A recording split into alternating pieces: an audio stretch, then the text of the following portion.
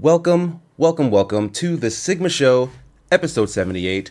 Hey everybody, I'm your host Sigma. Before I let you know who's joining me today, real quick we'll go over what our topics will be for this week. First up, breaking news. Apparently Rockstar Games has been hacked, and apparently some video and details have leaked, or been leaked, I should say, about some of the stuff in GTA 6, like actual video, which does seem to be real. We'll get into kind of, I guess, the nature of a company being hacked, and I guess some of those GTA 6 details as well.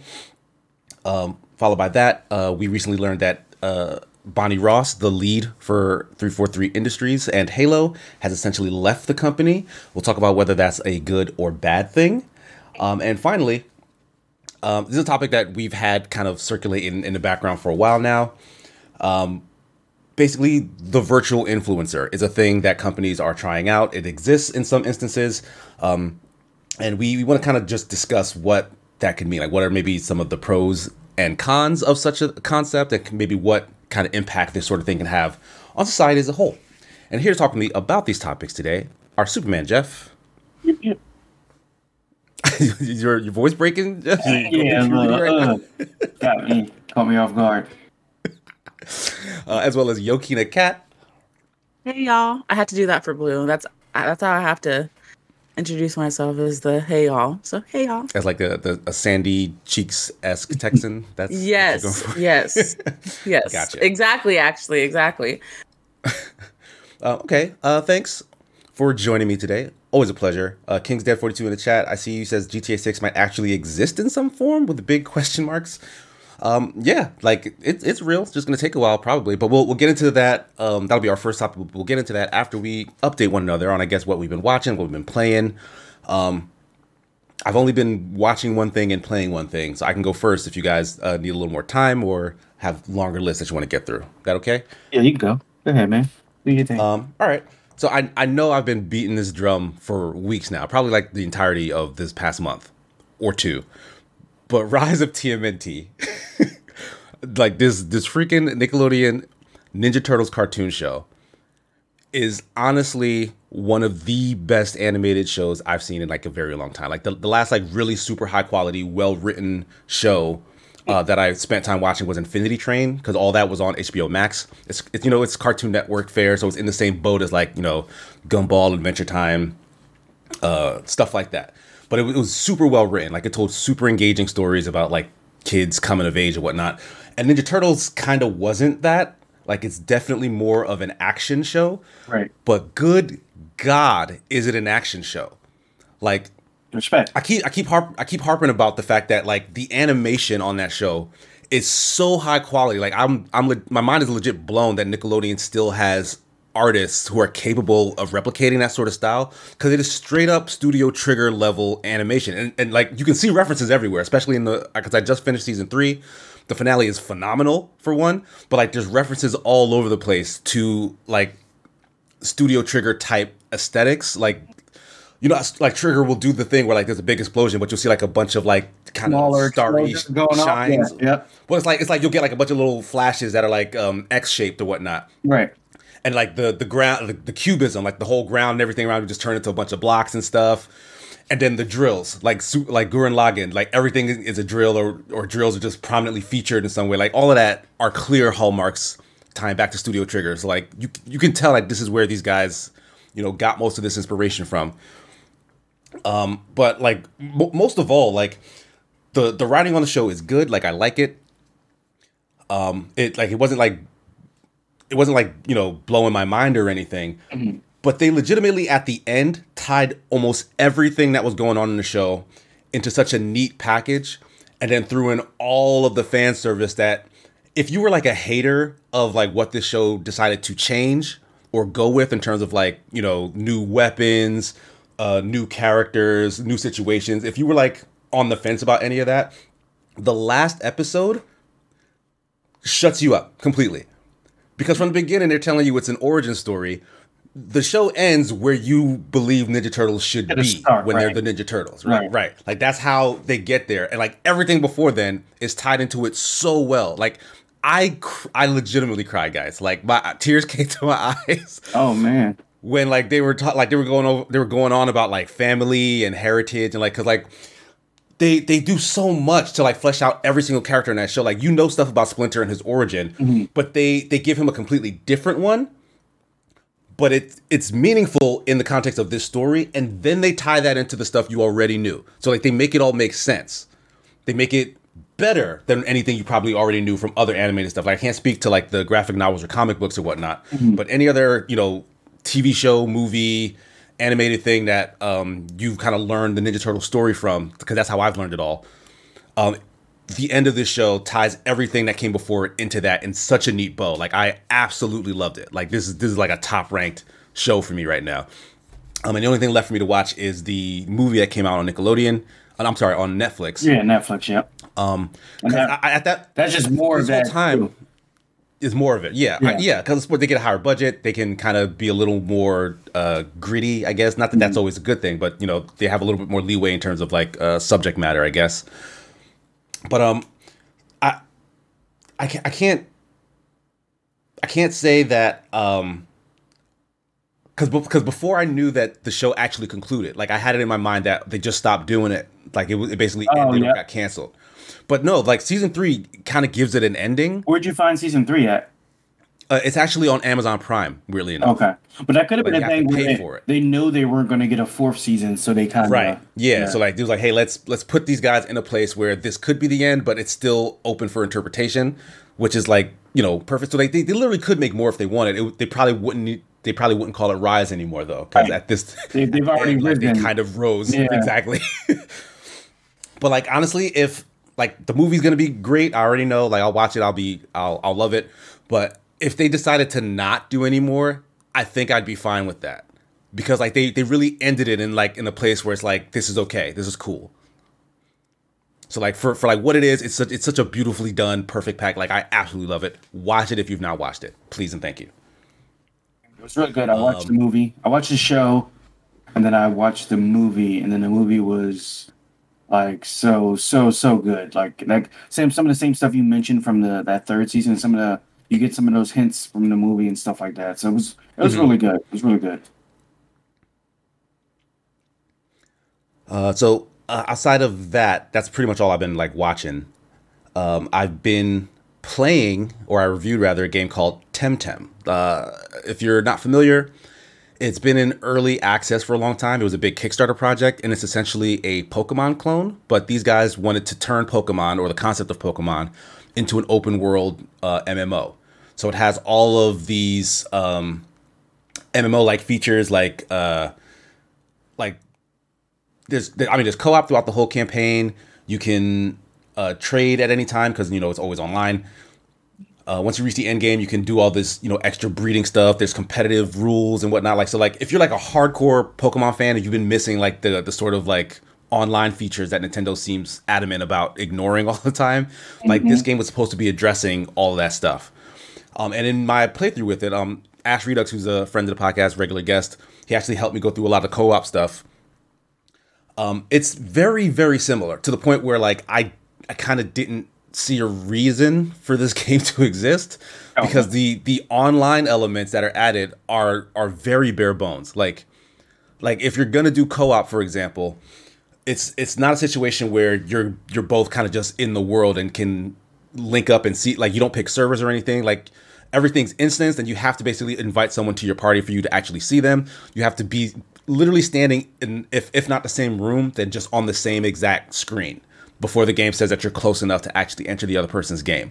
So once you're in each other's game, you can only progress as far as the person who has not progressed the most. Is that proper English? No. Yeah. Whoever has the least amount of progress, that's right. Whose story you follow. Yeah, that's whose story you're in. Like regardless of what story you want to do, where you want to be, you can only go as far as the least progress person. And so that essentially means weakest link. Got it. Essentially, yes. So that essentially means that if you have been playing like a bunch and then you want to get a friend into it, you kind of just have to start at the beginning with that friend. And anytime you want to play together, you have to be in the exact same point in the story. Otherwise, you're just going to be replaying content.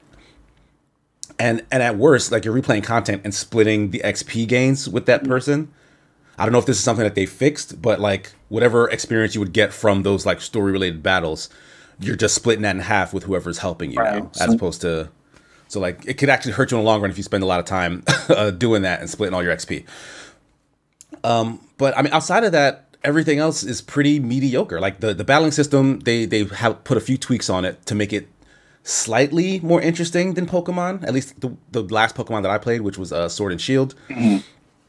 And outside of that, there's just nothing to define it, nothing to really make it its own thing. And like, I just don't see a reason why, if you're not beholden to all the rules and regulations and the expectations of the actual Pokemon fan base, why would you make something that is literally the same thing that they've been playing over and over? Right. I mean, monetarily, probably because they'll love it and they'll buy it, because Pokemon fans are very adamant about the kind of game that they want, and they buy it every single year, so clearly they like it. But I don't know. I got my hopes up, I guess, a little bit that this might be something different in that genre, and it just wasn't. Like it's very much just the same thing over and over again still. So I don't know. I don't know if we'll ever get this actual Pokemon MMO that seems to be the thing of dreams or legends or whatever. Right. Because when I watched the review for it, it was like, oh, okay. It looked like it wanted to do some things, it just didn't execute on those things. Well, that's the thing. I think they did execute on what they wanted to do. It's just that this is what they wanted to do. Like they wanted to make Pokemon. Like that's the vibe I got. So like they were like, oh, we love Pokemon, but I wish the competitive thing did this. I wish the battle system had that.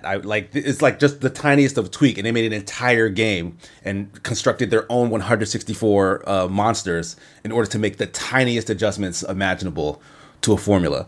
So like I personally don't think it's worth it. But I don't know. I guess I'm not the core demographic for that sort of thing. Jeff, you're a much bigger Pokemon fan than me. Like did after you watched the review, like did you still feel like, oh well, no, like they're at least doing stuff that you're into that you would want to check out, or is Pokemon enough? My issue with it was the rock paper scissors dynamic, because I've seen that so much in like mobile games with like the Fire Emblem one, where it was like Axe beats Lance and then Lance beats Sword. Well, I mean, to be fair, that is just Fire Emblem, and that's also Pokemon. Like that's the simplified version of it, but like there's nuance thrown on top of it. To the very like bare bones, like that's Pokemon. Like and also like some of the Temtem looked okay. Some of them looked a little janky. So whatever, Pokemon's hit or miss, but that's when they started getting like up until like the 400s, 500s, like unknown, stuff like that. But like, no, it could be different if I play it, but like, it wasn't like, oh yeah, I want to play this, especially with a new Pokemon game coming out in November. It wasn't like, oh yeah, I should go and try that. It was just like, oh yeah, that's a game. It exists. Looks okay. Don't know if I'll ever try it, but great. Right, like because again, I don't think it's doing enough. Like right. if you're already a Pokemon fan, you're excited for the next Pokemon game, which does seem to be trying to expand a little bit more on online stuff. Like so, it's like Temtem is even a little late to the party in that regard. Like what is the real draw for this? And it's the hardcoreness of your fandom is what it is. Like because it does have a lot. Like there are a lot of people playing. Like this game is already out. It's been in early access for like 2 and some change years anyway. So like there were people who had already paid money to be playing for it while it was still finishing development. Like it just hit 1.0 last month or the beginning of this month. So yeah, it has a fan base. It has its niche already. But I don't know. They're like, I don't know how long it'll last unless, well, it is supposed to be an MMO, so it'll be a live service thing. Unless they're doing more than just updating the number of Temtem and like locations, which is what Pokemon already does. Like I don't see it hanging around, especially after Pokemon releases its next game. Right. Hopefully with like, if it does release some more stuff, like it does like make the battles look more dynamic than they do look. Like the looks very. Because again, that's also a copy from and again, tiny tweak. like Pokemon got a little lazy in Sword and Shield in terms of like enemies just like kind of hopping like stuffed animals towards each other, whatever. Like Temtem doesn't do that much better, but at the very least, like the attacks do have animations that are pretty bombastic. But like they still hang out on their side of the screen, for example, you know, and then just throw kicks or whatever to the other side without actually going over there and kicking something. Well, see, so, like, Sword and Shield very similar. Sword and Shield does have them connect. Like you'll actually see them land a move. Like they don't. Sometimes. No, most moves that require like any type of like physical. Did that change? That was like that in Sword and Shield. Like I remember landing like a darkest lariat, and I had to actually go. You see me actually go and hit the thing with the lariat, kind of. Not you don't see the thing. Yeah. Because I had whatever the Flame Bunny is as my starter, and he's got that double kick or whatever. It's his main move that I used over and over again. He stands in his position, he throws a kick, and then you just see like a foot impact thing on the other side of the screen. Like maybe your Pokemon was just lazy. Maybe that was just yours. I don't know. Okay, yeah, just my Pokemon. Exactly. What's the problem? But that's pretty much it for me.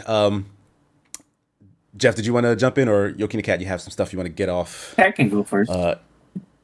Thank you.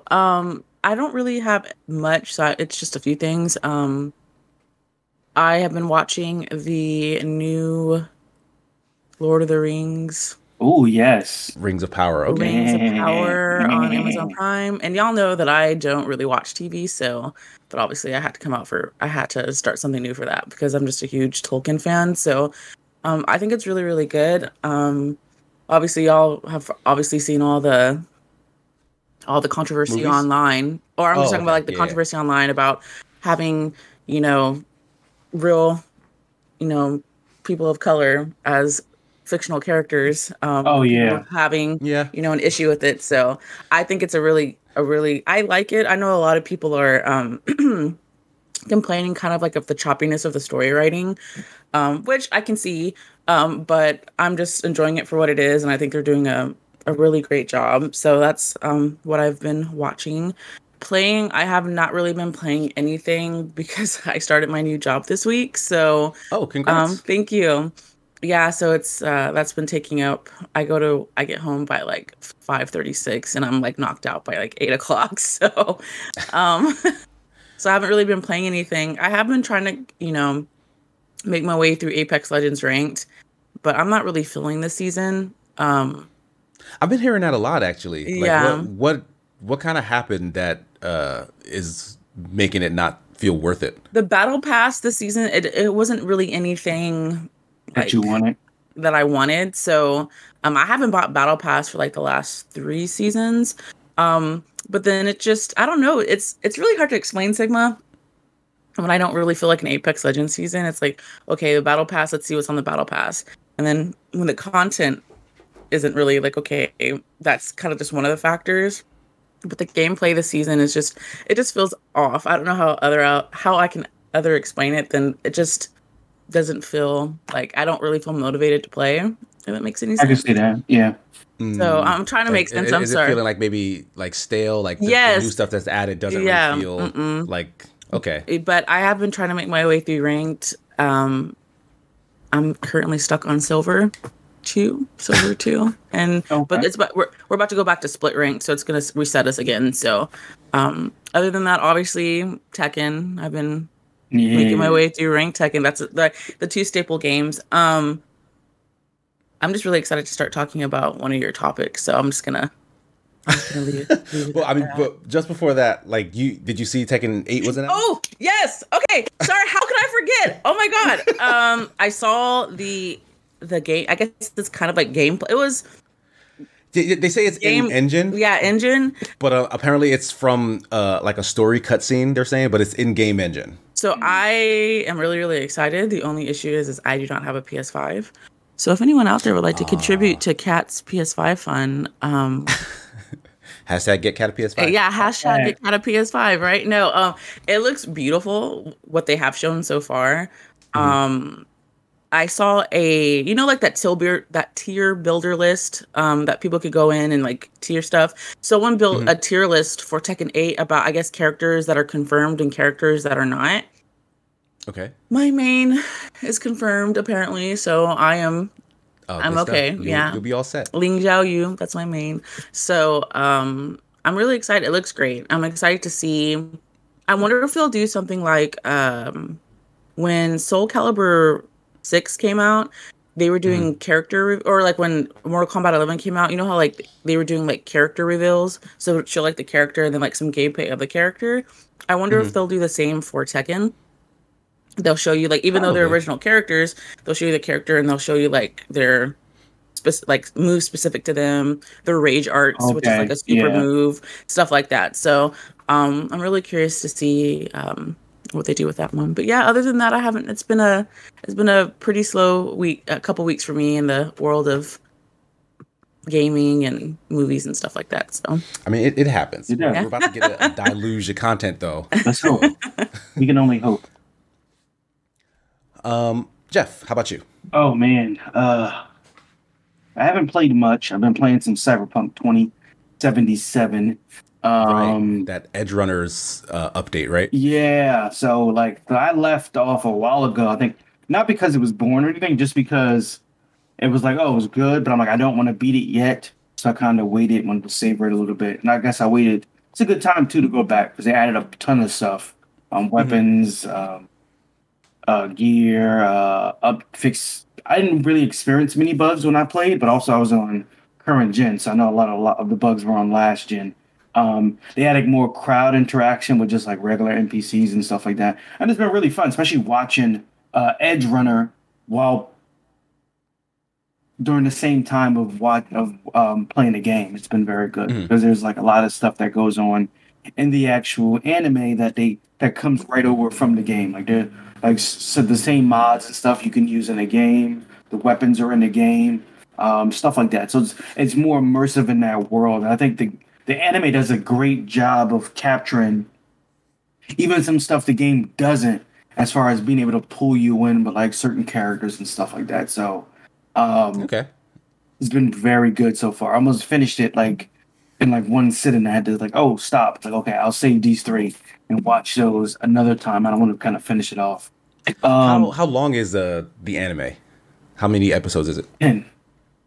Just 10. Okay. 10 episodes. And is it like a one and done type thing, or is it set up for additional? Additional could go on. Now, it doesn't mean it has to follow that character. It could just follow another set of It characters. could just be like more stories. Yeah. Okay. Yeah, that makes sense. Because you do see some of the characters from the game, but they're not involved in the anime. You just might see them passing by, like Rogue. Like you see her passing by in one of the in one of the clubs or something like that. But like they're not involved. Some of the same organizations like the Corpos and stuff are involved. So that's obviously because that's kind of who runs Night City and whatnot. So, but yeah, it's been fun. Definitely been spending a lot of time doing that, which means I haven't been getting a lot of time in the other stuff that I should be playing, like Destiny 2 and Multiverses. I think I'm good on. I think I've reached a level of skill to where I could take some time off. So, you know, watching wise, I've been watching some more Rings of Power. That's been really good. Like Kat said, that's been really, really good. I've been enjoying that. I was a little worried about it because it was going to be kind of like lore adjacent because they didn't own the rights to everything. So they can tell some stories like adjacent to stuff or tell them, but not exactly the same way, which is fine. It's been working really good so far. I think there hasn't been an episode where I was disappointed. I think it's done very well. I do love the character. One of my favorite characters is the female dwarf. I think her name is Dahlia, who is the wife of one of Doran. That's one of my favorite characters. She's been awesome. Don't want to go in too much, but like it's been very, very good. Even lore wise, it's had some lore. It's told about stuff, but like I love the characters, the character representation. I love the actors, the way they portray the characters. This is one of the first times. Well, actually, the first time in any Lord of the Rings cinematic medium, whether it's TV show, there's never been a TV show, but movie wise, that we see female dwarves, and that's been really cool. So, for me, I'm sorry, Jeff. No, go ahead. Shoot. For me, like I feel like even though Peter Jackson directed The Hobbit, I feel like the Rings of Power kind of gives me the same feel of like the Fellowship of the Ring, the Two Towers, Return of the King. I get like that more vibe from Rings of Power than I did when I watched The Hobbit. So that's I guess why that's why I guess I'm enjoying it more than I did The Hobbit. I mean, I've read all the books, but I think as far as seeing it like on screen, I've enjoyed Rings of Power more than I did The Hobbit, and just the way that it's being, I guess, the story is being told. If that makes any sense, I'm sorry. No. This morning. No, it makes a lot of sense. I felt like The Hobbit was good, but I felt like there was a lot of the world it kind of didn't include. You know what I'm saying? And if that makes any sense. This is a real good. John Billy Wombly said the last episode had a little bit too much pad. I agree. I felt that episode they kind of just stretched things for that last episode. Do the female dwarves have beards? That's the important little question. Says King's Dead. You could say some do, okay. But like I agree with you. Like it gives me those same feels as the trilogy, and I'm just like, oh yeah, I can't wait to watch. Or those moments like when you get like Helm's Deep, or being able to see like the Mines of Moria before they got like became what they became, like stuff like that. It's been really, really cool, and I do love. I don't want to say anything about, but like it touches on all those things we haven't been able to touch on before, like different like ancient races of men and elves and that whole beginning of area. Like the Lord of the Rings took place in the Third Age. This is more like this is thousands of years before Lord of the Rings, like the trilogy. So they're kind of doing like Star Wars way, how they basically are telling all the stories before, right? The ones that were the 70s. Star Wars was first released back in the 70s. So like they're basically telling the prequel. Is it called the prequels? Like what's happened before. So I'm really enjoying it, and it's been great. And a lot of people that weren't, I guess, interested in it before are getting interested in it now. Right. So it's really, really, really cool to see people ask questions or share stuff on Facebook, or, you could ask me anything about Lord of the Rings, and or Tolkien, because he's written so many other things. But The Hobbit and Lord of the Rings is what he's most famous for. But he's a really, really great writer. He's probably one of my favorite writers. So he's built such a fantastic world, and he has. Yeah. I mean, I even have a Lord of the Rings tattoo, but I'm a huge. I guess one thing I would say I was really passionate about. Wait, is it the One Ring though? Is it the Precious? No, it's actually Elvish. So, J.R. Tolkien actually created the Elvish language. And there's actually a website that has translations. So people actually translate the Elvish language. So I went out. This was years ago, back in like 2015, I think I got it. It's just stay strong in Elvish. Okay. And nice. Writing. So it's pretty cool. It wasn't anything crazy. In chat says, "I thought you said Elvis." Elvis tattoo. Oh no, Elvish. I'm sorry. Please excuse me. I talk a little fast sometimes. So I just love. I guess I would say I stand for Tolkien writing like people stand for Dragon Ball Z. Is that a good comparison?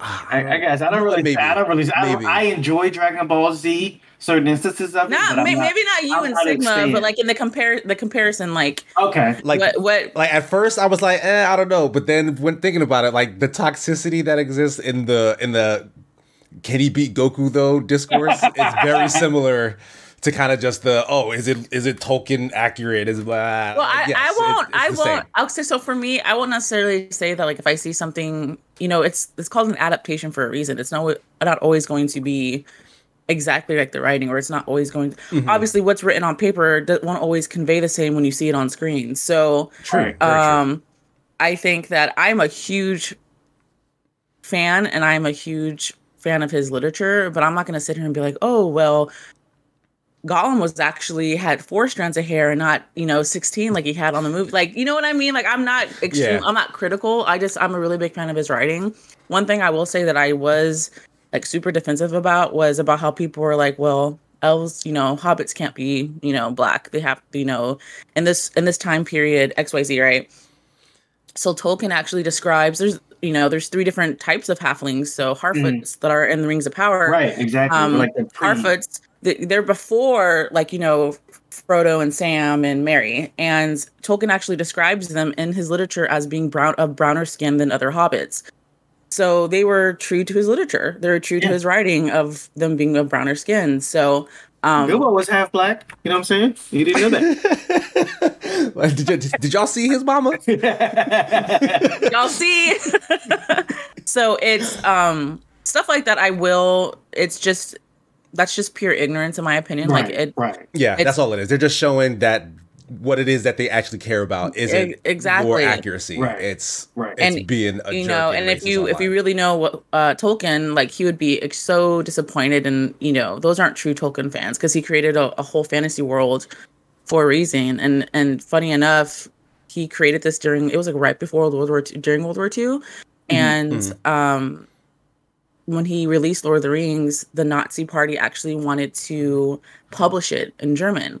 Oh, wow. So they wrote him a letter asking if he can publish it, but they wanted him to confirm that he was of Aryan blood, that he didn't have any Jewish blood in him. So he responded with a letter saying, unfortunately, I do not have that, that creative race's blood like flowing through me, essentially. And then he proceeded to call Hitler a little ruddy ignoramus. That's like what he wrote in the letter. So, I mean, if people understood the reason why Tolkien created this world, I think. Watch the movie. They have his movie. He is. But I digress. I'm sorry, Jeff. I didn't mean to take over your little. No, you're good. You're good. So it's just. I guess I would say one thing I am really passionate about when it comes to being a fan of anything would definitely be Tolkien's writing, for sure. I will have a caveat to something we spoke about. Was the 3 movies? I will say the 3 movies didn't help to change that. While the 3 movies were good, there was not a black person in any of those movies at all. Yes, and that's a Hollywood cinema bias that has gone on forever as well. So it's like, even if you are adapting something that has like not even sort of like the crazy, like Hollywood will still make the same kind of mistakes that they always make. As much as I love the movies, and I think that Peter Jackson did an amazing job, I just have a few questions for that casting director. Like, you couldn't even put like. There was no black elves of all the elves. Not even like background extras. Like, you don't see like someone walking that's maybe in 1/4 of a frame that's in the corner that you barely see. Like, there was nobody.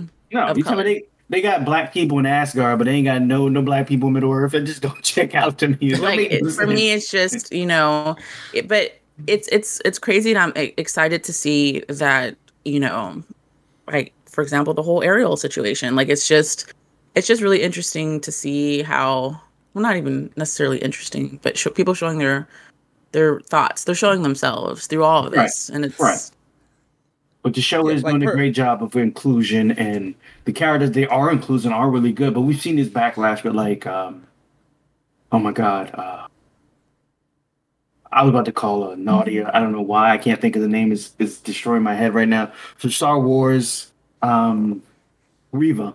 We saw the backlash of Reva right. To where, God forbid, you start interjecting some hints of color in different spots and people start losing their mind.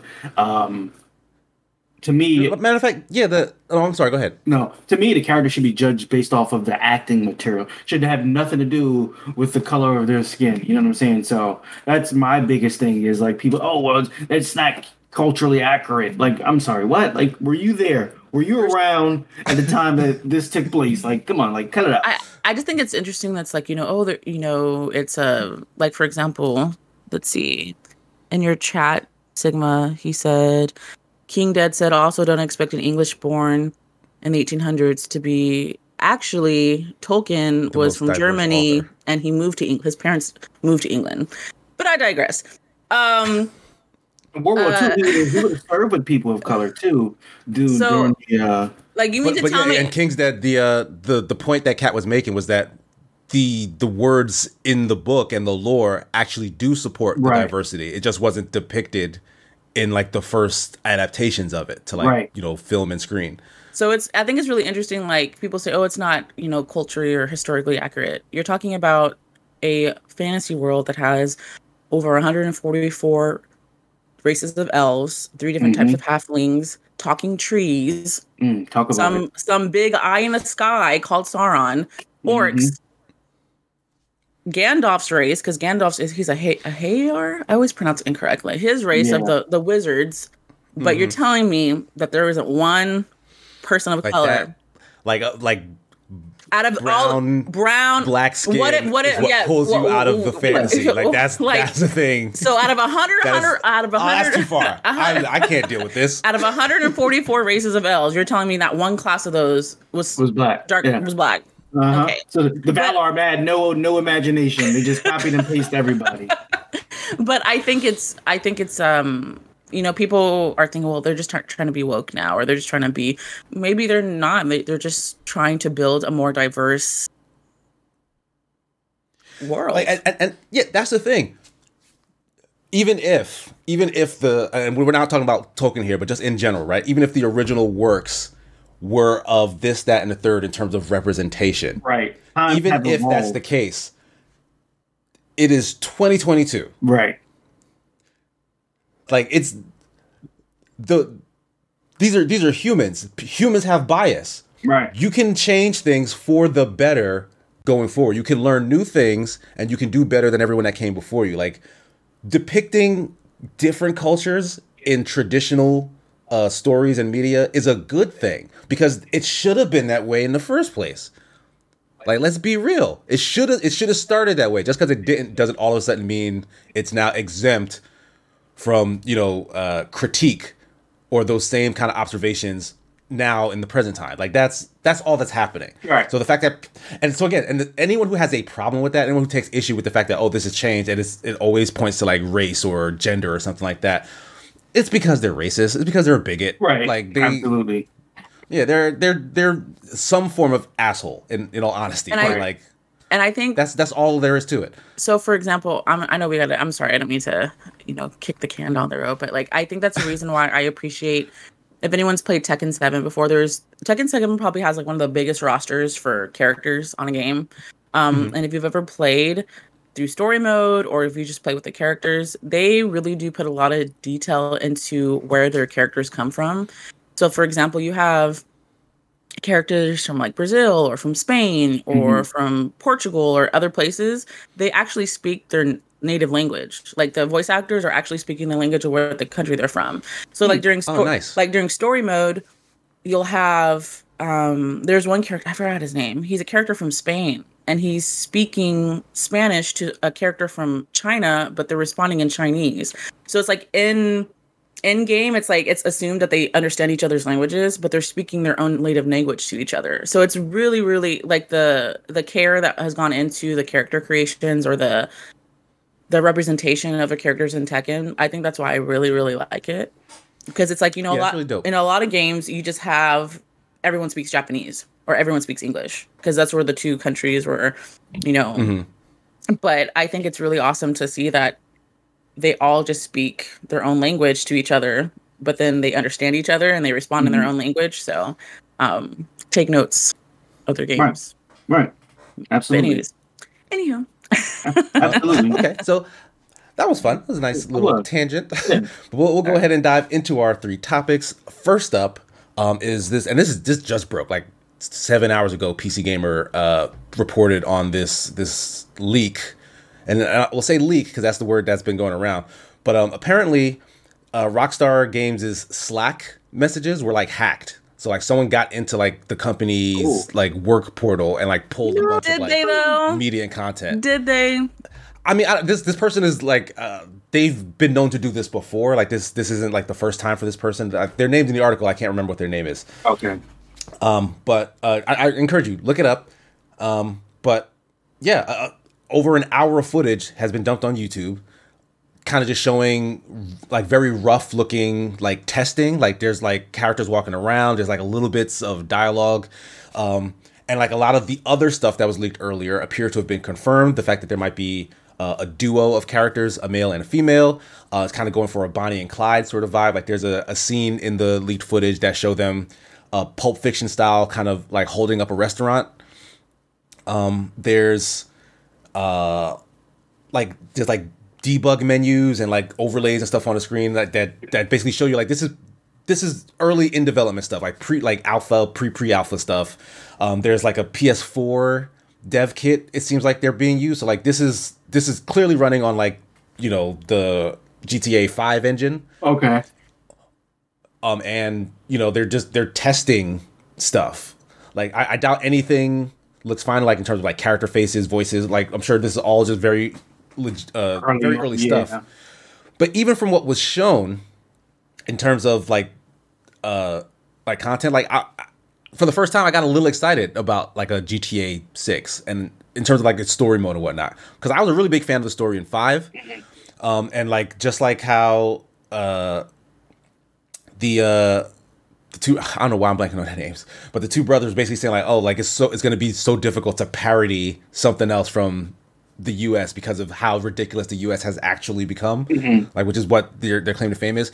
Like the fact that if they tell like a more grounded story that's just kind of like a Breaking Bad or you know, other kind of FX drama type crime story, like I think they could actually pull that off very well, like because they're really good at that, and like they've been increasingly getting good at just telling a straight up kind of crime drama. Right. We see Mafia do that as well, where you can tell a gritty, you know, story. It doesn't have to be so exaggerated to sell.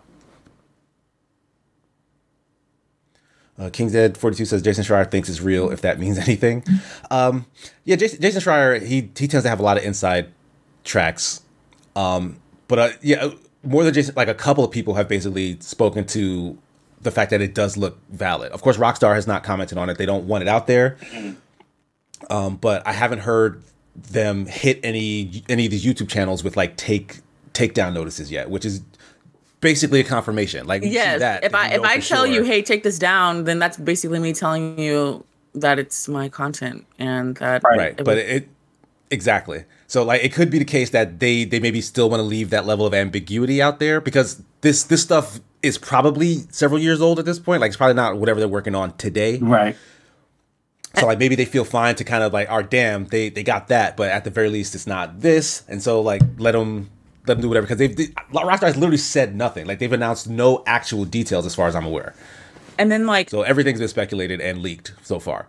And I think sometimes when I see stuff like this, like, oh, something so-and-so was leaked or someone hacked into this, and I kind of feel like sometimes, depending on what the content is, the company or the developer, they'll allow it to happen to create some type of buzz, conversation, or like maybe not to this extent, Sigma, but like, but in general, you think like it might be a marketing strategy in some cases. Well, maybe not necessarily a marketing strategy. Like I think some are, like I think some are leaked, but I think in this case maybe this wasn't the intention. But like you said, since it isn't something necessarily that they're working on now, or it isn't something that reflects what may actually be in GTA 6. That's why they haven't really hit anyone with any takedown notices, because it's creating some type of conversation about GTA 6. If I'm making any sense, like, oh, it's no, that makes sense. It's like, okay, I'm like, oh yeah, you know, it's not enough to give away what they're working on, like actually working on now. So we'll just let it float out there and create some type of conversation about it and get people interested in it. I mean, people are going to buy it regardless. I mean, it's GTA. But, yeah, and I feel like because of that, because it's GTA, that's why I feel like it's not something that Rockstar would. Like they don't care if people are talking about it now, because they know someone. Because they know once they have something to say, everyone's going to be talking about it. Like they don't have to push that far to kind of get word of mouth to spread. So I don't know. Like I'm just like, how you guys feel about like leaks in general? Like even outside of this particular instance, but just the act of data miners or super fans or whatever, like getting access and revealing details of a thing that's in process, being worked on, like the people working on it aren't ready to show anything, but then you get the details that you've been anxiously waiting for because someone essentially committed a crime. Like in this case, someone hacked into a company that's a crime. I mean, you're talking to the girl who you could sit there and tell me, oh yeah, we went and saw this, and tell me the story from beginning to end, and I'd be like, okay, cool. And I'll still go to the movie or still watch the show and still be excited about it. Like, I guess for me personally, leaks don't really make a difference whether I'm excited about whatever is being released or not. But I think it's a selfish thing for people to do because you have such a huge example GTA. There might be some GTA fans out there. I don't know. I don't want to know about it. Rockstar. I don't want to know about it until it actually comes out. XYZ. I think it's maybe a little bit on the selfish side. Like, I have this information, so I'm going to put it out to everybody. Obviously, it's illegal as well. Let's just. It's illegal to hack into a company's servers or their private files and then release, information. But I mean, for me, personally, it doesn't really make a difference to me if I'm excited about something and then someone releases a leak. I'm still going to be excited about it when it actually does come out or get released. So, okay. How about you, Jeff? What's your take on this being ill-gotten? Oh man, I'll play the other side of it. So sometimes I feel like developers might leak some stuff on their own. Kat was getting at that same point. So like they leak some stuff on their own to drum up buzz and to keep things going. While the hacking is wrong, I do find that to be wrong. That is something that just should not be done. We see that with a lot of like ransomware and stuff like that, which is just right. Yeah, that happened to CD Projekt Red not too long ago. So, like, that stuff is just wrong. But, like, before we got into the age of hacks, like, there were just leaks where people who work there would leak stuff and let stuff out and stuff like that. I don't think it has a negative response on the game. I think it just... like I said, sometimes they'll leak stuff to build up hype. And I think that's all the leaks do. Build up hypes. Like, I have no intention of looking at it, but I heard what it is. Like, I read what it was. I just didn't watch the video. Like, it does give merits to, I think it was supposed to be 2 main characters, a female and a guy. So the video does give merit to that situation. But, like, at the end of the day, I don't think anything in this world is going to stop somebody from buying GTA 6 if that's what they wanted to do. I think one thing that me personally, if I was working on a game and it got leaked, depending on how I feel about it, I would probably be pretty pissed about it. Like, that is the general sentiment from the devs working. Oh, yeah. Like, I would be like, this is something that I'm putting my blood, sweat, and tears into, essentially, and we all know the timelines and the time constraints that developers have in general in that industry.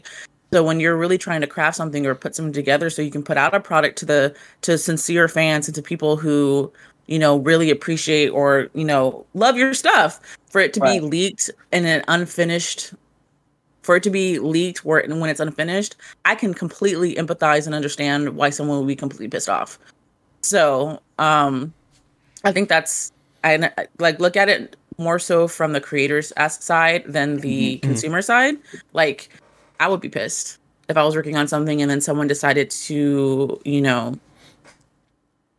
hack into whatever it is, system, server, whatever it is, that all my stuff, and then say, hey, look what they're working on. Like, no, it's not finished. I didn't want people to see it yet. So from that point of view, I think it's highly disrespectful, highly, that's just honestly, it's just selfish. I think people that are hackers are extremely selfish. Right. That's now, here's my question though about that, if you don't mind. I wanted to get a couple sentiments from the chat. Sorry, chat. Yeah, 'cause they were chiming in as well. Lampy said, I think it's rather disrespectful to the people who work on it to leak it before it's ready to be shown. Imagine having your own sketches or notes shown before it's ready. And the other Frost says, as a gamer, I don't care. I feel bad for developers. I don't like that data mining culture that online multiplayer games have. People start to only focus on leaked patches and whine at developers 24/7 to influence patches. Yeah. And King's Dead says, I'd be really surprised if this wasn't an employee getting phished for access to the company Slack. Yeah, I guess that makes sense. Like that's likely how somebody got in. Yeah. I mean, different feelings in regards to like leaked information. Like I kind of don't subscribe to the idea that companies are planning like these sorts of leaks, because oftentimes like maybe they can generate buzz or get people talking about your game, but oftentimes, especially if it's like a leak like this in nature where like there's a lot of debug stuff and it's from like old hardware, old versions or whatever. Right. Now there's a lot of people online who are looking at it and saying, oh, that's what the game looks like? This looks like trash, and don't understand that like they're working on the game. Yeah. Like this isn't the game, like this is them working on the game, and like they form an opinion based on like what Chad is saying, like kind of a half finished draft essentially. Now, question for you, Sigma. You used to talk about how the reason why putting something in a centralized location was important to honestly discourage like piracy and, you know, finding other ways to get or see things that you want to see. Now, do you think the lack of communication could lead to that as well? Like if they were for video games as well, because we haven't heard anything about GTA 6. Now, but I mean, whether we have a right to or not is something else, but communication is another thing. Like they have communicated nothing about the game, like no info. You know what I'm saying? They were providing like information. I don't say it needs to necessarily be a trailer or something, but like some type of information where people are like, okay, cool, yeah, that, or this, or something. And then it would discourage people from even honestly caring about leaks. Like if I couldn't see anything, like, oh, there's no information on the game. Like right now, like pick a game like, I don't know, Metroid 4 or whatever. Like we know nothing about it, all right? And so some ultra fan who wants to know something about it might take it upon themselves to, you know, get it in ill-gotten ways and, oh, okay, this is what I got, and then send it out to everybody else, as opposed to if they were given updates, not say regular updates, but some type of information, people would be less inclined to do something as shady as, you know, hack to leak information. Okay, I mean that's one way to look at it. You're equating it essentially to some of my feelings in terms of like piracy, in the sense that like if something is very difficult to obtain, like you want to pay for something legally, you want to find something, watch something legally, but like they've essentially made it impossible to get. In those instances, it's kind of like, all right, well, you kind of left me no choice. I want to consume this content, I want to get this thing, so I'm gonna find where it is, and it's like sitting on the internet to download, right? Right. You're equating that to kind of like if a company is being very hush, being very secretive about a project, does that then? I'm not saying it's right. Them up. I'm saying no. I get it. You're not condoning it, but you're saying like, does that then open them up to the possibility of being attacked or accosted in this way because they've kind of been quiet for a long time? That's interesting.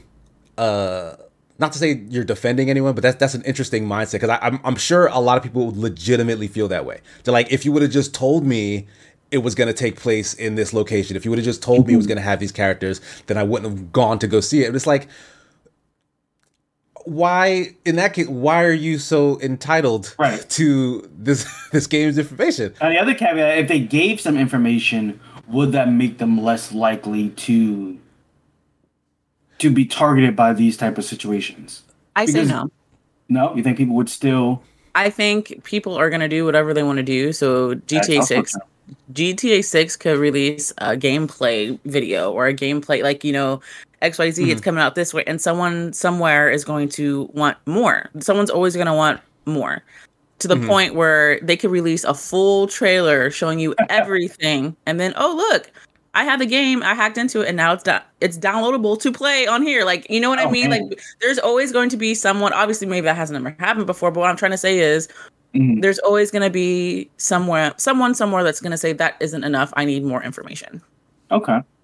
And that's just my opinion. That's just human. No, I think I side, like I'm of the same opinion, in that, yeah, it's not going to matter like what the devs actually tell you or not. Right. And to just put that out there, like it is their prerogative whether they're going to release information or not. Like it's some folks are in the chat are saying the same thing. Like it's not a public service that they're providing. Like you are not entitled to your video games. Like this is a product that a company is creating. Yes, it's art. It's there are creators who are behind it, making something that they care passionately about. But that passion, that work of art gets packaged and sold by a company, and that's their property, and you don't just get to have it because you want it really bad. So that includes information about it. I got another one. Let's say education was centralized and wasn't education. Well, like information. Let's just say where I don't know. I'm trying to think of a good example. No, go ahead. I'm sorry. We just go back to the original one. So like anime, right? Where we want to watch this stuff, we would readily pay for it. I guess this is a little bit different to where it's because it's not something we're purchasing. Now, these people who, whether they're going to buy the game, if they leak the information or not, has nothing to do with it. The question is, to me, I feel like, and just like I said, I don't agree with what's being done. I do feel like communication on both ends should be better to help alleviate some of this. But once again, like Kat said, I agree with some people are just going to do that regardless. Like you give them a foot and they're going to take a mile, or like that wasn't enough information for me. I need more, or whether they're selling information to somebody else. You know what I'm saying? Like, there's corporate espionage. That stuff still goes on. I would think. Like hey. What? Jombly Wobbly? Did I pronounce that correctly? Jombly Wobbly. They're not whistleblowers being a public service. Being in the public sector, being a civil servant myself, that's entirely correct. As a civil servant, like it's my obligation. If I see something that shouldn't be happening, I have to say something. That's a public. That's an obligation I have to the public. So it's not the same.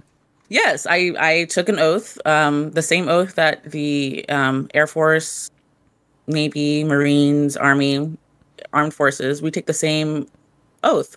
So I am obligated to you, Jeff, right, Sigma, to do that. But for video game, this is like Sigma said, this is private property essentially, right? Until it's packaged and sold for us to enjoy, right? So nowadays, even in that case, you're licensing it. You're not even owning it at that point. Your chat is very interesting, Sigma. No, I gotta read Rayos's chat. He said, "Did I hear that right, Jeff? You give them a foot and try to take them out." Give them a foot and they would take them out. Like you give them a little bit, like here's a slice. You're good. You come back, I eat the whole pot. You know what I'm saying? So like you give some people something, and it gives them a taste, and they want more, and they're not okay with waiting for more. They'll just go on and try to take it themselves. So, yeah.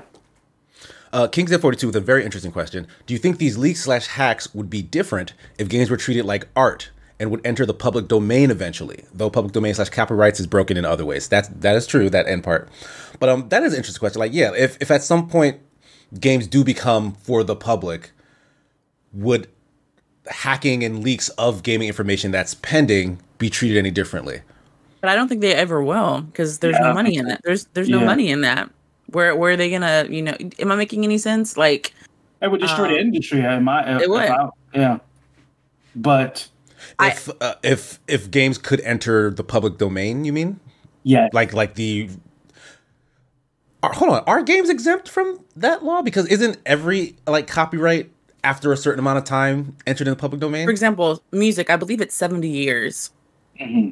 I think for music, it's like after 70 years, copyright laws no longer apply. Like you can use it, like music from for example, I can use, if I were to stream 24 hours of Mozart on Twitch, I don't know if anyone would want to watch that, but it's 24. Thanks, Jeff. If I were to, 24 hours of Mozart and Tchaikovsky, obviously that music is from hundreds and hundreds of years ago. That music no longer falls under, it no longer has copy law rights. So is that the question you're asking, Sigma? Would video games ever fall under that same?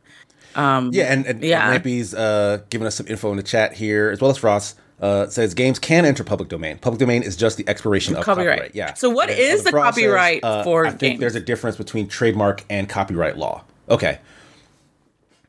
So I wonder what the I guess timeline or the time period for a game would be. Now, does Lampy know that? Or is that the last time it was used, or It has to be. No, for example, let's say I have a video game, right? And then it releases. And then for the next 60 years, that it has copyright law protection. Mm-hmm. After that 60 years expired, if I were to use the content for my own personal gain, I couldn't be sued, like copyright law. Yeah, if I'm making any sense. So I'm curious. No, that makes sense. I'm curious if Lumpy knows if games have like. Yeah, Lampy is saying. I was right. 70 years. 70 years from publication. Cool. Okay. So yeah, the games industry isn't old enough for, I don't think, any video game to have released and now be entered into public domain. But eventually, we are going to start seeing some, like it's going to be like Pong. It might be like one of the first games to just be the ET game public domain or something. ET game gonna be coming soon. I'm gonna make them do a remake. But John Lee Wamba, who says Disney lawyers have entered the chat. That's the thing. Yeah, there are a lot of organizations who have a lot of money to throw around who keep lobbying to circumvent these established copyright laws. Because they're making money. Disney, for example. Yeah, Disney. And they might let them. Like, honestly, they'll be like, look, we still use this. It's still our property that we created, blah, blah, blah, blah. Like, you'll do irreparable damage to us if anyone can just do it now. And, like, they'll probably pay off, grease a couple palms, and be like, all right, fine. You can have it for another 70 years, and then we'll revisit it after that or something. But I mean, I don't know. Like, I kind of agree with copyright law. Well, I kind of feel like it's if a company's created something and it's essentially how they make their money. If they can prove that, it'll be a detriment to their company or to their brand, that hey, if everyone can use this and everyone can make money off it, then their company no longer serves their purpose, right? So it's like. I think that I agree with it. There's certain things that are that should be kept in the private sector, in my opinion. I mean, obviously, at the end of the day, it's all about money. We all know that. So, so I mean, I essentially I agree with the fact that Pong still hasn't been set. That shows you really how young the gaming industry really is. Yeah, it's very young. It's a very young industry. So, I think what was it? I'll be 70 years. I'll probably be in my 60s, 70s. I thought you said I'll be 70 years old next. No. I mean, well, thank you. No, it's going to be really interesting to see like that. I'm going to have to really start reading more into that. And yeah, it's an interesting topic once this becomes a reality for a couple titles. For sure, Weezy. It's going to be real. But is anything else we want to add on the GTA 6 stuff before we move on to our next topic? No. Mm-hmm. All right, then.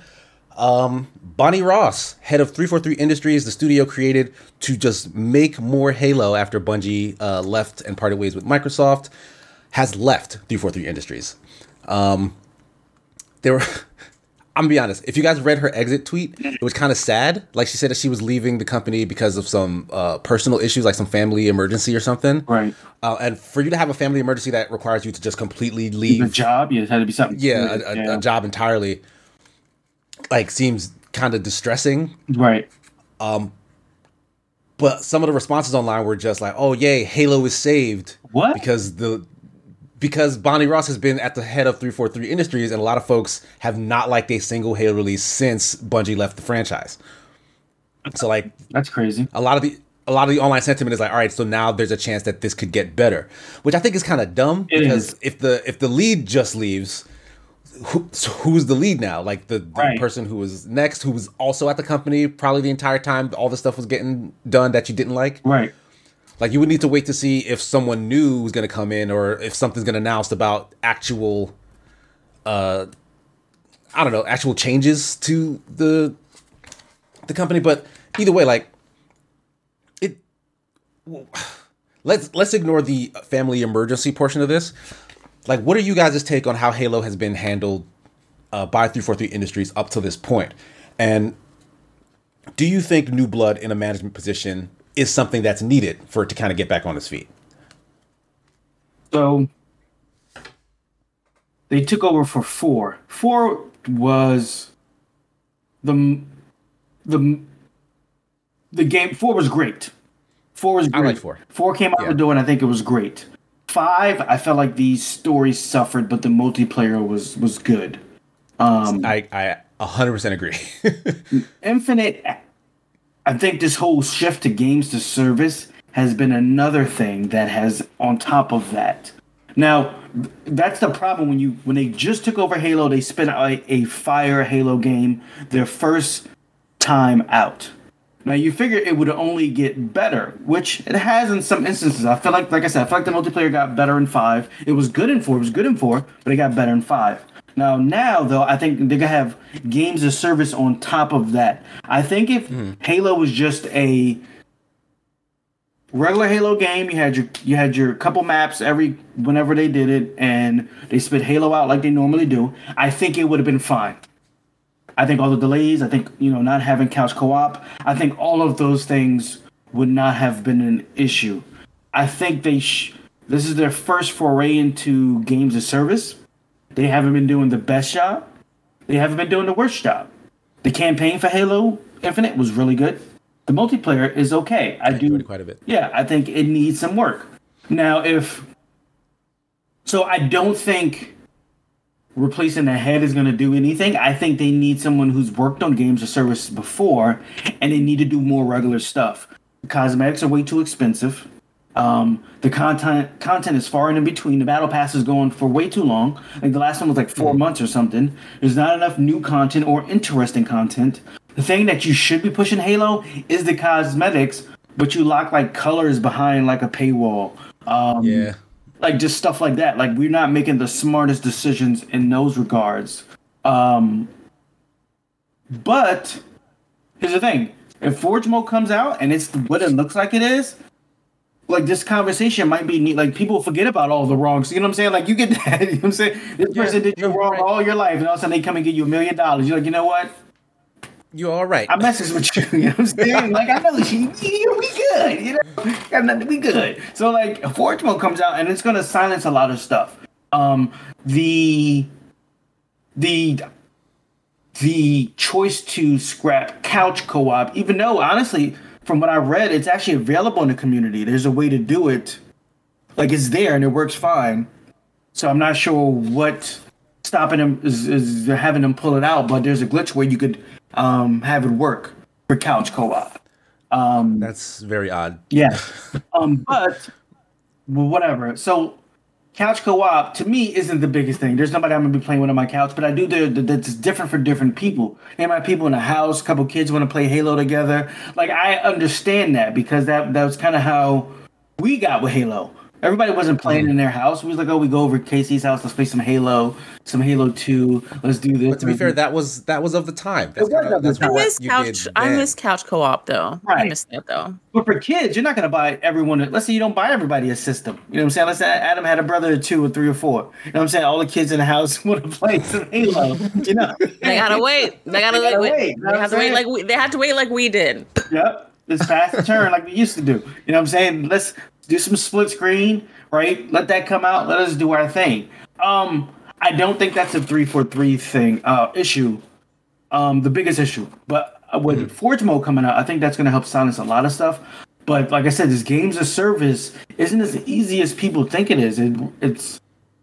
They need some help in that regard. But I don't think replacing her or her leaving is going to make the studio any better. If anything, it's going to negatively impact, unless it was someone who was like an understudy to her or something, who knows what was going on. But somebody just coming in, a lot of times that's good, sometimes that's bad. You know, so a lot of times people want to start fresh. You know what I'm saying? Oh, well, let's start fresh. This is how I want to do things. You know what I'm saying? So it's going to have to be... Yeah, and that could be even more disruption to the...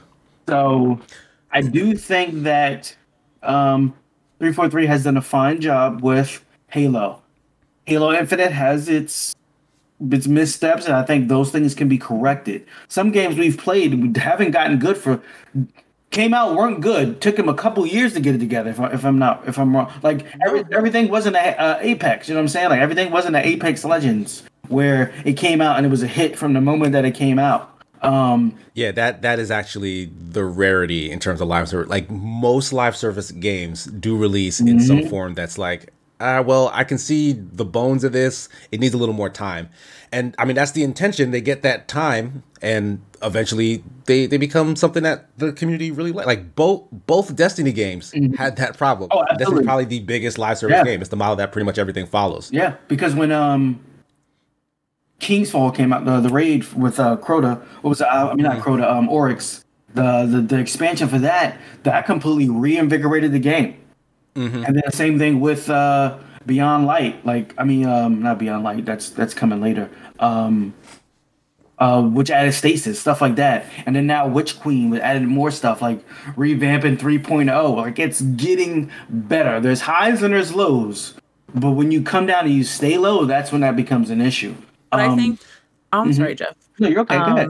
So, like you said, how like Apex Legends was just like a hit from like season 1. I think that's a great thing, but at the same time, that could be like, like you're shooting yourself in the foot kind of thing.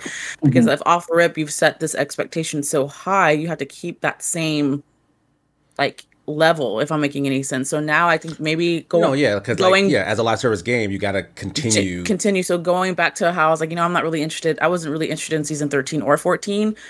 I think that's what we're starting to see is like, it's hard. I think maybe it's hard for the, the developers or whoever's working on Apex Legends when it comes to this live service. It's hard for them to keep up that same level of the content that they were releasing, because I didn't actually start playing Apex until I came back from overseas. Right, actually during COVID happened. So I started playing season 6, season 7. I had never played it before. I had actually, funny that we're talking about Halo, I had stayed away from first person shooters since Halo Reach. So, which is honestly my favorite Halo game.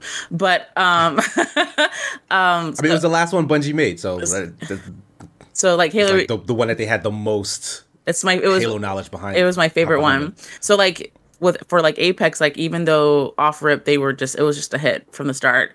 That can also be a negative thing if you really think about it, because if you're not able to keep up that same level of the content that you're putting out, you're going to see more of a decline than you are, like you said, where these other games are releasing stuff and breathing new life into the games and things like that. So that is an interesting question on is it actually better or more detrimental to kind of release a thing that garners low expectations and gets better, or a thing that is good and has to stay good, like because that does seem to be difficult. I think that, but everyone's going to suggest that you as the consumer. Though I think that's more so us as the consumer, whether that's like we're spoiled. Like sometimes you go into a movie and because there's things in mind that we want to happen in this movie and they don't happen, it doesn't mean that was necessarily bad. It just didn't meet the expectations that we wanted, the pre-built notion of things we wanted to happen. You know what I'm saying? That's true. But I do think there's maybe a different side to that. Because like, sure, you as a viewer or a player or whatever can come in with your own expectations and bias. But a lot of times, some of that expectation is set by the company. Okay. Yeah, like they'll be like, "Hey, this is gonna be this when it releases. That's Get true. ready." Yep. And then you show up, and it's like, "This ain't what you promised me." Well, what do you think of developers come out? Hey, this is gonna be kind of mediocre. So when we release this, it's not gonna be the best we've done. Well, but that's when you, and this kind of goes back to the GTA thing. That's when you end up with developers who aren't talking to you because they're not ready to tell you anything. Right. And then you as the fan is like, all right, well, I'm antsy. I'm gonna go in and find out the answers for myself. Or they give you something and the community starts giving like death threats and stuff like that. We've seen that as well. It's like, I'm not talking to y'all. Like, forget y'all. Like you get it when you get it. If you don't. Right. So, like, I personally I do think 343 has been given kind of like they've been given a hard time. Oh yeah. In terms of like them taking over Halo. Like I think they have done a pretty good job. Storytelling wise, yes, they have been missing the mark a little bit. Like 4 was okay, but 5, like you said, terrible story. They're regaining their footing with Infinite in terms of storytelling, but at the same time, what is going on internally that had that game take so long, right? To the point where they finally did release something, and that something they released was not finished, like just point blank period. Oh yeah, like the game, like there's elements in that game. The core of that game is fun. Like I really like Halo Infinite, but that game was not finished. Like all the feature sets that they were promising and talking about and wanted to put in there didn't get done, and that's with the amount of time they had and the amount of money at their disposal as being the flagship Microsoft game franchise. They had to start over before too. That sounds like a management problem. Yeah. And I'm not pointing a finger at Bonnie Ross. Yeah. But in general, like something was going on within that studio, either the higher ups above 343 or the heads of 343 themselves, like something wasn't being managed properly. I feel like the games of service thing was probably a mandate because that's what everybody's what everybody's trying to do. Does kind of make a little bit of sense, right? Yeah, it's like, hey, that's where the money is. We need to do a games of service. That's what we're going to do. And I think that's them getting their way around, is them getting used to doing a games of service. Also, they recently had layoffs, if I'm not mistaken. No. 343? No, I'm sorry, not layoffs. They said the reason why they couldn't do couch co-op is because of they didn't have enough resources to do it. Because they did have a lot of staff just leave in general, right? Like, yeah, like there's been a lot of churn at 343 over the past couple of months. Like Bonnie Ross is only the latest kind of notable person to actually leave that team. So again, like, yeah, like what you're saying might be true, that there was some sort of mandate that came from the higher ups that said like, hey, Halo has to be a live service like these other things, make it happen.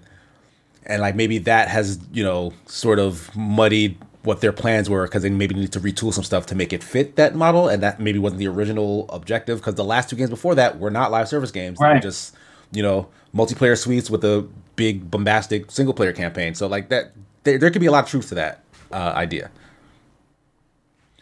But if there's anything left to add to Halo, let me know. Otherwise, we're gonna move over to our final topic. Yeah, we all good? We're all good. Virtual influencers. This is a topic that came up a while ago. Like I saw a CNN news story, and then got wind of another story about a virtual rapper named FN Mecca. I don't know if anyone in chat has heard about the story, because I only heard about it after the backlash. Like I didn't hear about this when it was happening. But essentially, what a virtual influencer is think of any Instagram, Twitter, social media influencer, but a company essentially controls like a very realistic or not realistic avatar version of a person who then produces content, features in ads, whatever it is, but is controlled by a team and is like maybe voice acted by an actor or something, as opposed to an actual person that you follow as an influencer. This has become extremely popular in countries like South Korea, but it happens everywhere. And this FN Mecca situation was literally Capitol Records signed a virtual rapper to a record deal, and we're planning to release albums and merchandise and stuff before some controversy, which we'll get into in a little bit. But like, what are you guys' first impressions when you hear the term virtual influencer, and as a concept? Like, is this sort of like an intriguing thing to you, kind of a off-putting thing? Like, I'm sorry, Jeff, were you gonna say something? No, I'll let you go first. I think it kind of makes sense for advertising purposes, but at the same time, I think it's a little off-putting for me, at least. I mean, obviously I guess would curated be the correct term? Like someone at this company is obviously controlling, you know, what this AI is, you know, posting, or where they're going to be at for the day, or, you know, look what I ate today. No, you didn't really eat that. You're an AI. Like, look at that's the kind of stuff that really does me one. Be like, oh, like I guess in the article that you sent us, Sigma, there's a picture of the one from South Korea. One of them from South Korea. She's like, you know, beautiful night in Singapore, and she has like a glass of wine, like, but you're not really drinking that wine. So obviously, you're not really in Singapore. You're not really in Singapore. So for me, it's just a little off-putting because, you know, they're catering to like humans. So it's just kind of like it's weird. Bottom line to me, I think to use, but then again, I mean, because they're just using CGI, right? Like, they're essentially, and I might say off those pictures, they're pushing CGI to like its full power with some of these AIs that they're using. It's pretty impressive, but I just think it's a little weird, to be honest, that they're using a fake person to cater to advertise to real people for actual products that we will use in life. I think it's just odd. I think it's just really weird. To follow that up, King's Dead 42 says, if it's transparent, it feels okay. Right. There's plenty of fake people that are just creations of companies. So like, yeah, like, is there really a difference between kind of a AI person sitting in a hotel that's been comped and drinking wine and telling you that is great in Singapore versus an AI that's doing literally the same thing? For me, I think it's certain, well, not for me, but like I could see where you might have an impressionable youth who wants to look like that person, And those looks might not be realistic based off of that character not being a real person. I can see that part of it. And also whoever's behind said influencer and what type of things they are portraying. You know what I'm saying? Let's say it was someone who was doing, I don't know, had an Asian avatar and were, portraying himself as this Asian avatar. And they're just some regular old Smo who's obviously not Asian, doing the voice and so stuff like that, or whatever it is. That's where that starts to become a little different. It's kind of like, to me, in some instances, that might be like wearing blackface. You know what I'm saying? That's literally the situation that occurred with the FN Mecha situation. Yeah, it's labeled digital blackface. Like, it was a black man, but I think the rapper was like Hispanic or white. So it's like it was a black man doing the rapping, the voices, and all that other stuff. So I think it's just go ahead. I'm sorry. The stuff that was commissioned for this fake rapper were, gangbanger lyrics that had use of the N-word, etc. Yeah. So the fact that this was like backed by like a company and a corporation, it really is like, okay, so just this facade of this image, you think it's okay to co-opt and portray, a culture or a persona, or whatever. Like No, go ahead. Like, when I first saw the AI, first of all, it was horrible AI. Like, in comparison to the virtual influencers that Korea has, this FN character looked horrible, in my opinion. Then, and then, like, he reminded me of, what's that dude's name? Teriyaki 69. That's his name. Tekashi 69. No, yeah. I know. Yeah, like he reminded me of like him, like the most stereotypical, ignorant, just. Out of all, like, okay, you want a virtual rapper, cool. But out of all the examples that you could have done, out of all the examples of rappers that you could have had, that's what you decided to go with. Like, you are a multi-million-dollar corporation, record label, whatever you want to call yourself, and that's what you thought would be appealing to the masses? Like, it's just... Well, to clarify just a little bit, like, Capitol Records didn't create FN Mecha, they just signed it. But I would think if I'm sitting on a board, right, like, hey, we have this, we're gonna venture, right? And obviously they signed him. Obviously they saw what he looked like before they said, okay, we're gonna go ahead and go with this. So you're telling me that someone sitting, oh yeah, this is great. This is great. Yeah, we're gonna go ahead and go with this. Like, it's so telling. Like, it literally tells you how these companies actually see that community, how they see that like they look at rappers as products. Like, that big, ugly caricature in FN Mecha is what actual rappers look like to them. That's why they didn't see it as a problem when it was presented to them. They're like, oh, this thing has a following.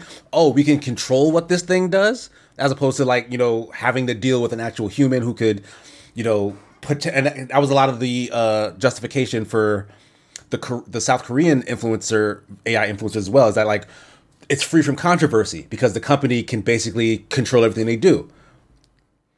So it's like, it's a perfect deal for these companies to have fake people advertise all their products to them. But, like, we as consumers, like, we are guilty of eating up a lot of this fake content because it appeals to us one way or another.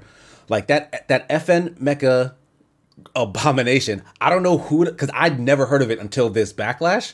So I'm not sure what or who it was appealing to get to that point beforehand. But it definitely wasn't like black people.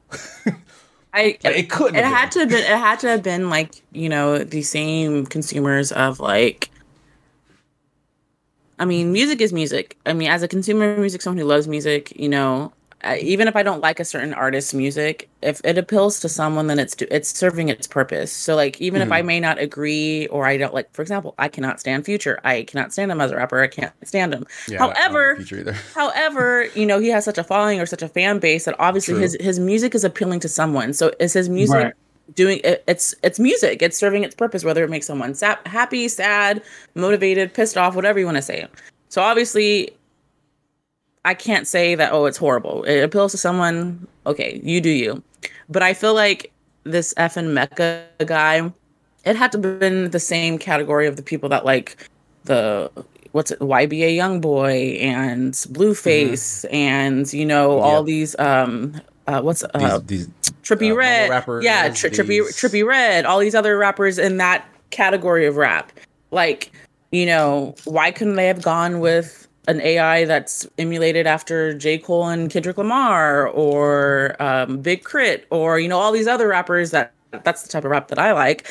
But, they decided to go with that. So it's like they were probably appealing to the younger, like...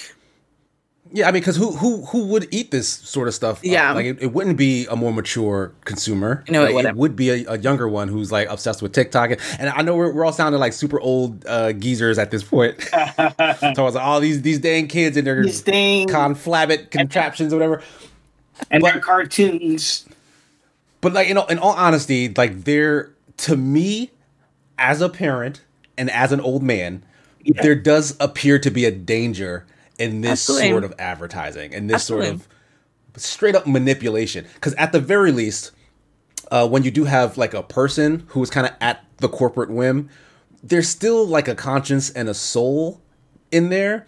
And at some point, it could get to be too much. At some point, they could maybe have a crisis of conscience and be like, hold up, am I advertising like poison to young children? Right. And then kind of speak out against it. Or at some point after they've done their job, they can be free and released to speak plainly about kind of what had happened in the past. And then you can learn what happened, what was real, what wasn't real, stuff like that. Like, this just hides everything behind the whims of corporation. Because even though actual people work at a bunch of companies, a lot of times, because there are so many and they're just all working towards achieving an agenda for a company, it becomes completely dehumanized. Like, they just need to hit those bottom lines. So all they do is move the levers and pull the figures so that they do what they need to do for those shareholders, and all morals go out the window. And that's how you end up with FN Mecha being signed at Capitol Records. And the only reason they dropped him was because a bunch of people noticed. Like, Capitol Records was like, hey, this is a thing we're going to try to do. And a bunch of people was like, no, stop it. Yeah. Absolutely not. So they was like, all right, we'll drop it. So for now. Someone in your comments, Sigma, made a really good point. Other Frost says, I think corporations have a hard time separating spectacle. It's like Morbius. The laughing at you, not with you numbers just look like numbers. Right, and at the end of the day, it's like, okay, which is very true. Like, if I can make back something, regardless of whether it's positive or negative feedback, then I don't care. Like, so for me, like like you said, like as a parent, we're going into dangerous territory when it comes to these, AIs and or even not even just social media to begin with. I think, what's being advertised to children, and people say, well, it's your child, you should control. Yeah. At the end of the day, yes, it is a parent's responsibility, but children, it's around them everywhere. There's some things that I think are out of a parent's, parent's control, what their child sees and what their child doesn't see. Yeah, I mean, if you're a good parent, yes, you're paying attention to what your child's watching, but at the same time, you're not controlling every exactly. So it's like you can do your best as a parent. The guidelines or however it is you want to protect your child, but at the end of the day, somehow, some way, information is they're still gonna see something. So I think it's like, I just think it's a really weird territory to be entering, artificial influencers. I think it's weird. And it's like, this is kind of the beginning. Like, it's already a thing. Yeah. Like, so, and in that vein, since it's a thing that does appear to be working, which is why they keep doing it, I don't think it's going to go away. we're not going to see the last of an attempt to make, like, the thing, like, these companies, like, they pay attention. They pay people to pay attention. So, like, yes, this F, and I know chat was a little confused. FN, like the letters FN, and then Mecha, Meka. That's this guy. If you want to look him up, whatever the thing is, if you want to look it up, that's how you spell it. Like, so maybe that one didn't work, but maybe someone will get wind of this podcast and they'll listen to what Kat said and be like, oh, J. Cole would be a better version of this? All right. And then the next one that comes out is much more conscious. Like, it's appealing to the woke generation and stuff like that, because they can still sell those people products. Like, that's how they look at it as. Like, they don't care about the messaging, they don't care about the music. All they care about is, like, this thing can get eyes on it, and then sell sell the products of the companies that are paying us to do that for them. So like, this won't be the last of it. At some point, it's gonna become a norm. The question is like, how will the world react to that? Like, will it become like noise, like radio ads, a thing that you don't actually pay attention to anymore, but still exists, or will it be kind of just, will it actually replace any and everything authentic in the world? Not that the internet is authentic, but you know, I feel like you get what I'm saying. Yeah, I think it's like, you know, I guess me saying that, I think it's just really odd. I think it's just like, you know, I'm obviously a grown adult, so I know, you know, what, you know, for a really long time I stayed off of social media because I kind of felt like it was just a little too much. But as a grown adult, I think it's, you know, if I see something that I just don't like, it just, and unfortunately, you know, algorithms play a really big part, obviously, into what people see.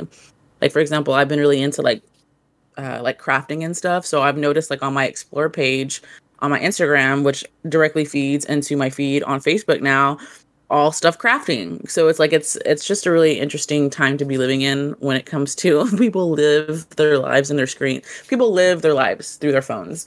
Sure. With AI influences, I think it's just going to add another element to that lifestyle that people are essentially already, you know, living. Just another layer, just another component. Right, because I can't even lie. Like I do find this despicable, but like if like advertising works on me when it satisfies a need that I have. Like if I'm looking for a specific component or I want to try a new food or whatever. Right. If it's a fake thing that says like, hey, try this burger at Burgerland.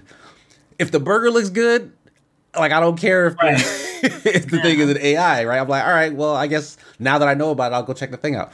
So like, we can't really escape it. And I think that's fine, but I think it's depending on what the product that's being sold or what they're trying to convey. Right. Yeah. It's like how I guess they're planning to use this sort of tech. Yeah. Like especially for, you know, young women when it comes to like in the article that you sent us about, you know, beauty standards in, you know, in Korea and Asia are a lot different than beauty standards here. Even during my own experiences, living overseas in China, like, you know, I'm 5'11", I'm a woman of color and I have curly hair. I wasn't considered like the beauty standard there. You know, I was curvier than most there. So it's like, you know, but in their world, that's considered overweight or fat. So, the beauty, that could be a really big issue, especially, considering when like a team of men can control the image of yes, it's a man essentially controlling the view of what he thinks a woman should look like. For example, I think it's Nigeria. They've banned all models from foreign countries. Right. Yeah. So it's very like, recently. So I think, you know, that's telling you they're thinking consciously about the people of their country. Like, you know, and I think that will also put major brands into, for example, if there's products going into Nigeria or they want to sell things in Nigeria, if a major brand like it's Chanel, Louis Vuitton, you know, all these designers and all these other stuff, obviously, if you're going to want to sell products in their country, you're going to have to cater to specific their country. Like to clarify the thing you just mentioned, like, yeah, Nigeria just passed a law that any advertisers from outside the country have to use models from inside the country. So like they can't like advertise to the people of a certain country with a bunch of imagery of people from elsewhere who don't look like them. And also keeps their models in business. That just makes sense. Exactly. It keeps that. So I think that's going to put a lot of companies to the point where I think that's really cool. Like, hey, if you want to advertise stuff in our country, you have to use people from our country to advertise it. So that kind of just folds in together about the influence that, you know, advertising really, really has. So with these, for example, if someone wants to start using these AIs from, you know, like, so we're going to use an AI to advertise something in Nigeria, it may be something along the lines of, okay, where the AI needs to be emulated as it's someone from Nigeria, someone who looks like they're from Nigeria. It can't be a Korean AI, or can it be a Caucasian AI? You know what I mean? Mm-hmm. Like if you want to use a AI to advertise to people in Nigeria, it needs to look like someone from Nigeria, so that then you go into that. And then that's a whole other thing, because that's a whole other thing. Who then decides and who puts input into like, that's an authentic Nigerian when they're creating something that essentially does not exist. Like, yeah. So it's really interesting to see where this is all gonna lead. You know, who knows where it's gonna be even 5 years from now. So. Honey Money saying, depending on the size of the market, I wonder if that couldn't backfire. What the stipulation in terms of modeling and marketing too? Yeah. But backfire in what way? In that that they just don't get advertised to? That's a big chunk of money they'll be missing out on. Yeah, but I guess in that case, it said yes, only using models from within the country. Yeah, I guess it does depend, I guess, on the size of that company. If it's a smaller company, maybe they couldn't afford to. But I mean, honestly, if you're a company who can afford to advertise abroad in that way, because I'm assuming like this is stuff that runs on like TV, not like they have like a filter on their internet for advertising, whatever, right? But like stuff that runs on Nigerian channels, like yeah, those models have to also be Nigerians. Like that's what this is hitting. So, but my thing is, if like, you have the resources to do that in the first place, then yeah, just hire people from that company. Exactly. To like that role. if you're coming to me and saying, hey, we want to advertise this XYZ, then why couldn't you afford to use people from Nigeria?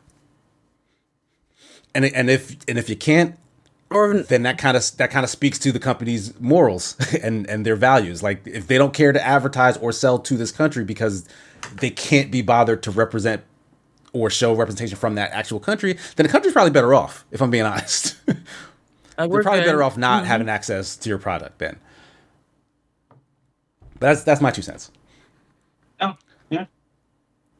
Anything else on this topic? And I'm sure we'll get other instances, so this may not be the last time something like this pops up, because this is only the beginning of this sort of thing. But anything else you want to add, Jeff, Kat?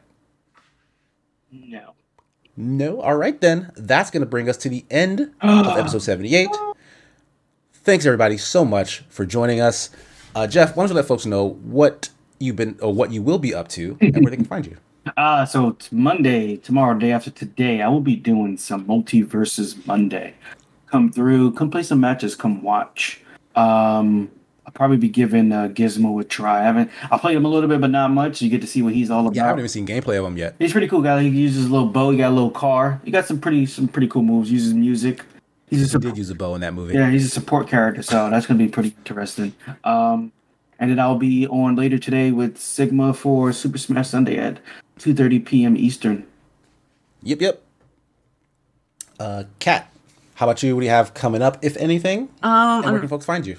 They can find me on pretty much Facebook and Instagram. I reactivated my Facebook after almost a year. So they can find me, honestly, primarily on Instagram. It's the same as my, I don't know where it's at.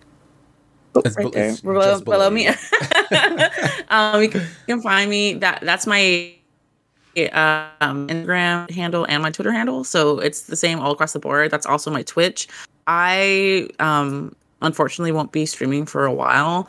My job is just extremely it's a lot. Yeah. It's a lot. And I'm really excited. It's my dream filled. I am just beyond excited, but unfortunately gaming is going to have to take a backseat for the next few months because it's just really imperative that I get to know my job. So, but as far as you can catch me in the Open Party Discord all the time. Come through.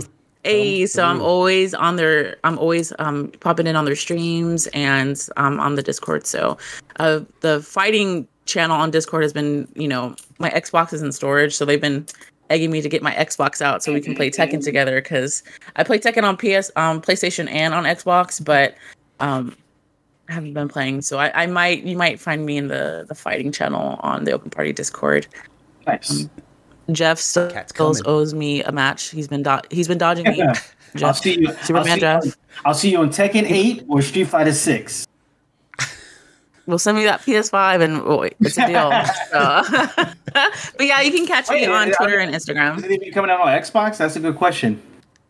What? Which is? Tekken 8, yeah. Is that with PlayStation? No, yeah, that's confirmed. Oh yeah, Tekken is always they're always released pretty much on all of them. They're not exclusive to PlayStation. Good. So, thank you guys. As for me, you can find me at SigmaGears9 right here on Twitch, as well as Twitter, where I usually will just post that I'm going live either here or there on Escapist, Open Party, wherever I'm at. We will, like Jeff said, be doing Super Smash Sunday on the Open Party channel, 2:30 p.m. Eastern after this stream, so roughly 2 hours from now. Over there, so follow that channel if you're not already. Yeah, go ahead. I'm sorry. I know we're doing your outro, but did anyone see that tweet from Jordan Peele with Kojima?